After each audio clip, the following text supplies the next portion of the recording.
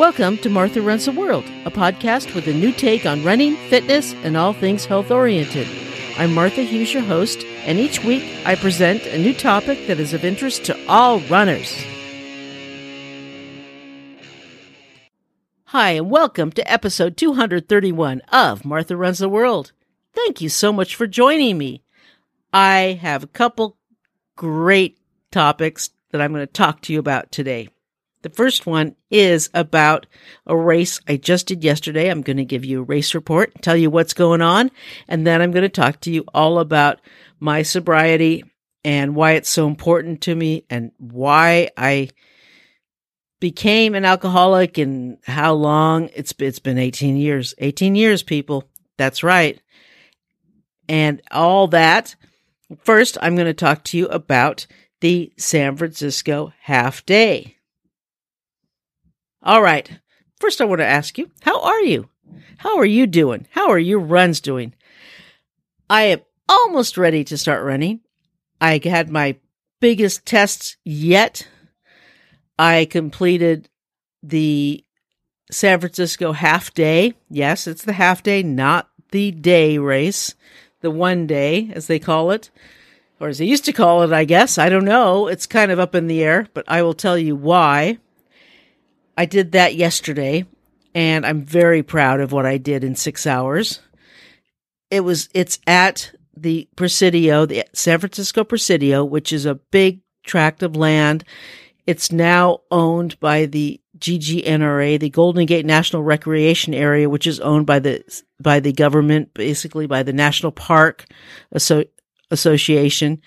It's run by the National Park Association, and it goes by the laws of them, much like the Headlands, and unfortunately it's run by the same people, so that's probably why they not allowing them to do overnight events, probably because of that stupid, untrue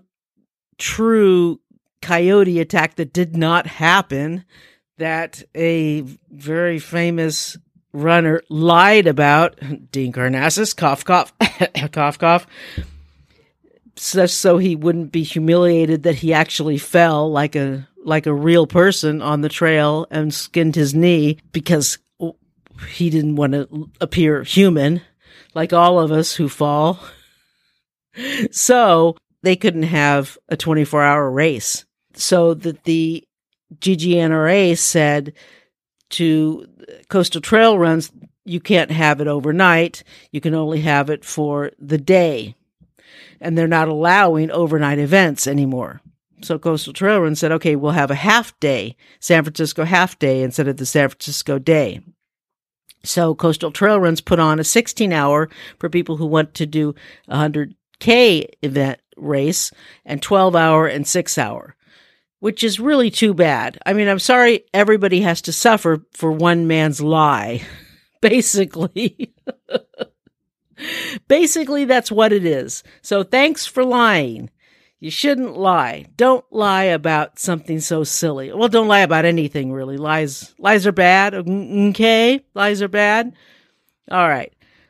So I don't know what's going to happen with their New Year's event at the same place. Same location. I don't know if they will move it or if they will do 16 hours, 12 hours, and 6 hours. I don't know. They haven't opened it up to sign up yet. If they do move it, then they can probably do the 24-hour. If they do move it, hopefully I can get a ride because I'd like to do it again. We'll see. It's a long way in the future, so we'll see what happens. It's just really, really too bad that one guy messed it up for everyone else. So thanks for being selfish. It was a good day nonetheless. It was a lot of fun. I saw a lot of people I knew, a couple of people who have been guests on the show, and it was just really, really fun. It was fun to see my friend Michael, and he gave me a ride there. I'm going to do his event. He's putting on the Bootleg Boogie, which is going to be in February in Boulder City in Nevada next February, and that's going to be really, really fun event. That will be my first 50 miler, and I will talk about that more on the show as it gets closer to the date. That's the first weekend in February. It's going to be a 100 miler, 50 miler, I think, and a 35 miler. I believe that's what that is going to be. And you can look that up in the Ultra sign up, and you can check out Bootleg Boogie for that. And I will put a link on the show notes for that too, if you want to sign up. It's going to be fun. It's really going to be a fun event. And it's in the desert, but it's in February, so it's not going to be hot, or not that hot anyway. So it'll be fun. But I am very proud of what I did. I got 13 loops in, and I got about 14 miles total, and I walked it. Of course, I'm not running yet. I start running next month, couple weeks. But I walked it. I walked as far as I could. I walked until my quads were aching, my calves were aching, and my feet were aching. I just went as far as I could until I couldn't go anymore. I pushed myself. As a matter of fact, at 12 loops, I really wanted to stop. I said, I want to stop. I don't want to keep going. I really, really want to stop now. But I forced myself to do one more loop, just one more. And then at the end of the 13 loops, I said, I can't go anymore. I just can't. If I go one more, I know I'm going to hurt something. So I did get that 13th in, and I said, that's it. At 13, I got 14 miles in because I did make a couple pit stops to the restroom, but I'm counting that mileage on my own personal mileage count. I'm counting that. I know it doesn't count on the record in Ultra Sign Up or in the race report. It doesn't count, but on my own personal mileage count, it counts. And my calf, I had calf problems before, not injury or anything, but just a tight calf on a couple of my training walks. One training walk, I went out, wanted to get some mileage out, but I had to stop short because at 3 miles, my right calf got so tight, it started to hurt. And this is on the dominant calf, not on my left calf where I just had the surgery on my hip, but on the right calf, it started getting so tight, I had to stop walking and go home, and I rolled it out and it felt better. But that calf did not give me any problems at all until around mile 7, and I rolled it out. I brought my roller with me. I rolled it out, and it felt much better. It didn't give me any more problems at all. None at all. And I came home and I rolled it out, and it felt fine. So whatever I did, I've been rolling it every night, and I rolled it again this morning, and it felt fine. So I think just continually rolling it and doing some toe lifts and just strengthening it and exercising it and not overdoing it has really, really helped. I had the same problem with my other dominant leg before I had hip surgery on my right hip, in that we move differently when we have a problem. If one side there's an injury, the other side, the dominant side, takes up a lot of the extra burden and it gets too overworked. So before it gets injured, it's going to flag. There's going to be a red flag saying, hey, I'm a little tired here. I'm a little overworked. Take care before I get injured. I'm going to send you the sign, help, help. And so it lets you know what's going on so that you can take precautions or you can do something before there's an injury. So it's all connected, and we have to read the signs and we have to see what's going on before there's a problem. And I was able to stop and to take care of that before I got an injury, which is good. I'm trying to read my body and to read how things feel and to see what's going on before it becomes a bigger problem. That I'm really, really trying to do that and trying to listen and trying to take care of things. That is one of my goals is to listen. Don't be dumb and just ignore it. Because I've ignored stuff before. That doesn't work. But everything is all connected. We have to remember that and just treat our bodies. We have to remember that and just treat our bodies like that. And just know that nothing is isolated. It all fits in. I listen to music for most of the day because it keeps me going, especially on a looped course like that. Especially and while I'm walking, because walking isn't as exciting as running, and I need that motivation to keep walking. And there are some times where I just got so emotional. I was so happy that I was out there doing this, and it was feeling good. I can't express how joyful it is to be out there and even just walking, not even running yet, but even walking and not having pain. It's a miracle. It really is. Just to walk for hours and not have pain is an incredible thing. I haven't done that for really to know that this will be my life now for a long time is just such an incredible thing. Can't express it. I'm so happy, and I was so happy. I tears of joy, and I know there were a lot of people on the course, and I really didn't want to cry, but I certainly felt like tears of joy. I was so happy, so I was smiling a lot, and I was just very happy. And another thing too is that one thing that my bad hips took away from me is that it took my posture away from me. I had terrible posture. And especially like with my right hip was bad and I couldn't even stand up straight. It just made for such horrible posture. So, when I was able to get both my hips fixed and everything like that, my posture just has improved remarkably. So that when I looked at the pictures, I got pictures back of my race, and I looked at them this morning, and I like them. It's like, my goodness, they're such great pictures. I love them. So I bought one of the pictures this morning. I'm so happy with it. I haven't bought a race picture in years.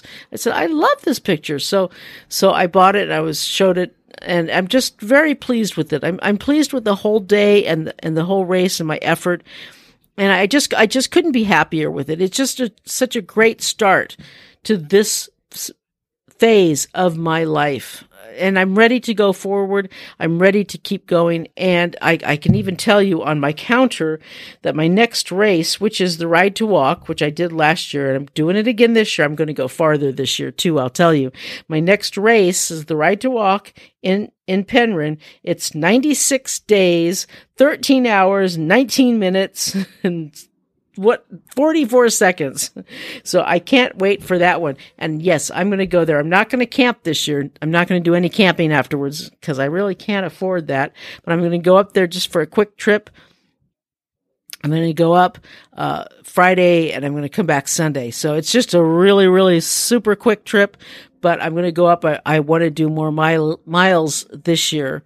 So I'll do that a lot faster, and it'll be a lot of fun. I'm going to have a good time. It was a great day. I got to see a lot of people I knew, and I met some really, really cool people too. That was a lot of fun. So very happy I did it. I just hope that they can get the New Year's one worked out. I don't know. We'll see. Hopefully, I wish them the best because Coastal is just rocking it. I love them very much.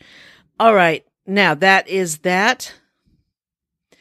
And now I celebrated my 18th birthday of sobriety. I like to call it our birthday. I got that from AA, where we do think of it as our birthday because it is like a birth. It's like a reawakening, a rebirth, so to speak. It is. It's a rebirth. All right, I'm repeating myself. Sorry. But I'd like to talk about a different part of my sobriety or part of why I'm sober, or of how I became sober every year on this show. I know it's not exactly running, but it's why I can do this show. It's why I can run. It's why I'm alive, because I don't think I'd be alive if I wasn't sober. That's for sure. I would not be on this earth if I wasn't sober. I think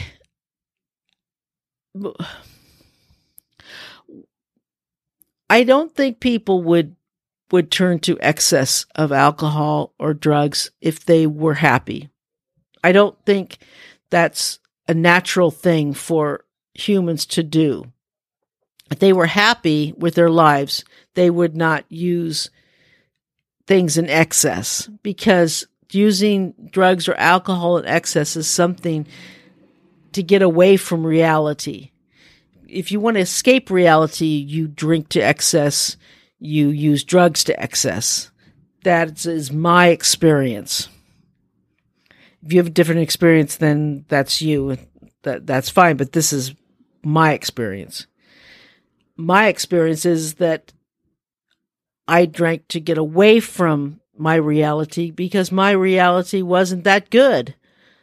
I wasn't happy in life. I was angry and I was unhappy. I grew up, on the outside, it was a seemingly perfect middle-class family with mom and dad and kids and everything. But it wasn't perfect. I mean, it wasn't happy for me. There was a lot that made me unhappy in my life. There was a lot of pressure when I was growing up. I was not allowed to be who I was. My mother wanted me to be someone who I was not.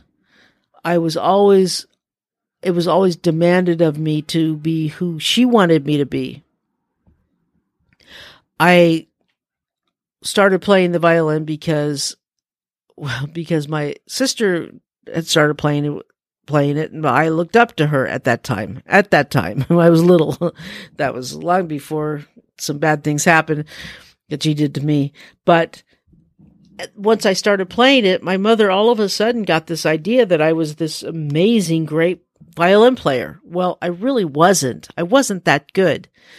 But I guess in a little grade school where there are 3 violin players and nobody's very good, it's easy to say that your kid is the best out of 3 not very good violin players. Of these little kids, and none of the little kids are any good at all, it's easy to say that your daughter is pretty good. Well, I wasn't very good. I really wasn't. But she thought I was the best violin player in the whole world. And she made it a point to tell every one of her friends how great I was and to have me play in front of every one of her friends. Okay. And I took private lessons and everything. And then the reality hit that I went to junior high, and the reality was that I was second to last. I was not good at all. And the really, really good violinist, he was, I remember his name. His name was Ernest. We called him Ernie. We didn't care. Was he a jerk. I remember him. I hated it. I hated playing it. I hated playing that thing. I hated what it represented. I hated her pressuring me. I hated everything it represented because it wasn't who I was. I hated how she bragged about how good I was. I hated how she would say, you could be a concert violinist if you tried. Well, I tried, but I hated playing it. I hated how she had my whole future planned out for me, but that's not the future that I wanted. I didn't even know what I wanted in my future, but I wasn't allowed to know my future. She had my future planned out for me, but that wasn't the future that I wanted. So I didn't even know what I wanted for my future. My future was what she wanted, not what I wanted, and I didn't even know what I wanted for my future. So my future was this whole thing that I knew I could never achieve. I was second to last in the violinist. I could never get farther than that. I always lost in these we had these challenges, and I always lost. And then all the other violinists used to laugh at me because I always lost, and they would make fun of me. And the director used to make fun of me because I would lose these challenges, and they all used to make fun of me because I would lose these challenges, because you had to do these challenges in front of everybody else in the orchestra, and you lost, and then they make fun of you. It was horrible. It was horrible. And then in high school, I remember that I was a freshman. I didn't know what I was doing. I didn't know how really signing up for classes worked. I remember that my name was like the last group of freshmen who got to choose classes, and a required class that I needed as a freshman was at the same time as the orchestra. And so I just said, oh, well, I just won't do orchestra. I'll just quit. And so I signed up for the class that I needed and quit orchestra. And my mom was so mad at me because I quit orchestra. She didn't talk to me for 2 weeks. 2 weeks. She didn't talk to me for 2 weeks. And so I knew then that she only loved me because I played violin. That was my reasoning as a freshman, as a 14-year-old. I knew that I broke her heart and that I could never live up to anything that she wanted me to live up to.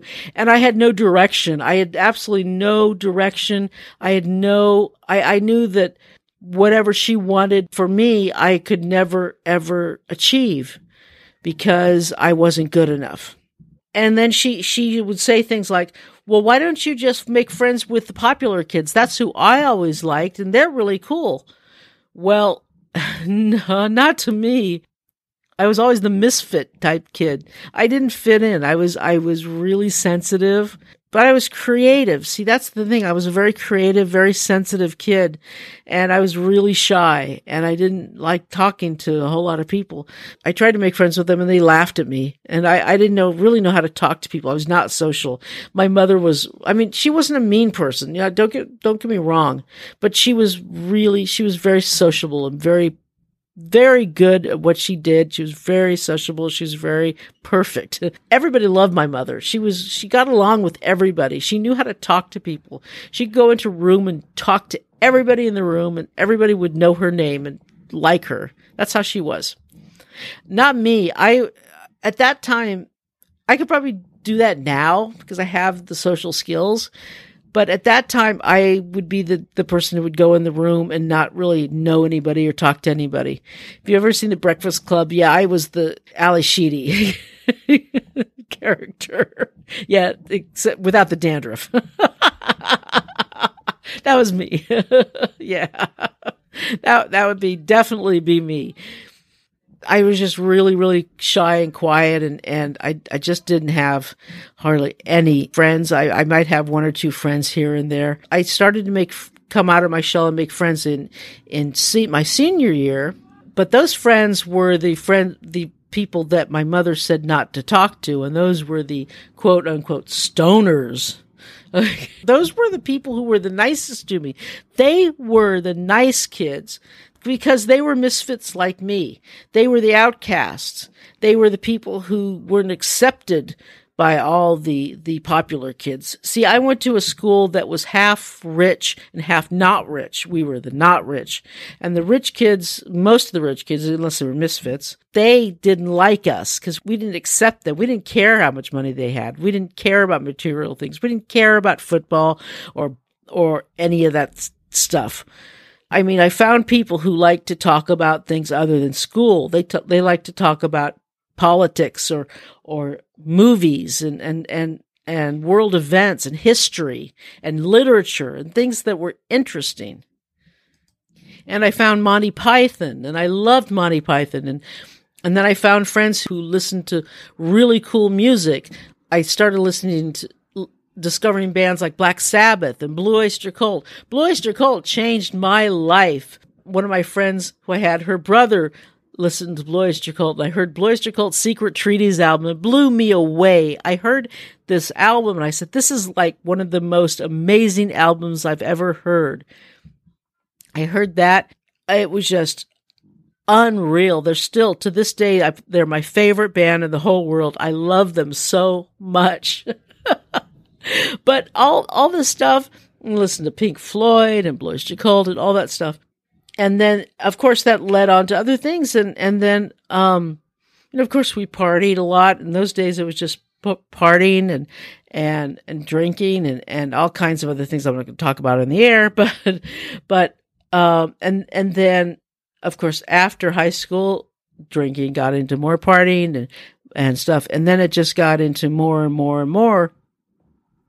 It led to a lot more just eventually binge drinking, which was what I did. I didn't necessarily drink every day, but it got to the point where if I drank, I didn't know if I would drink one beer or 12. So that's not a good thing. No, that is not a good thing.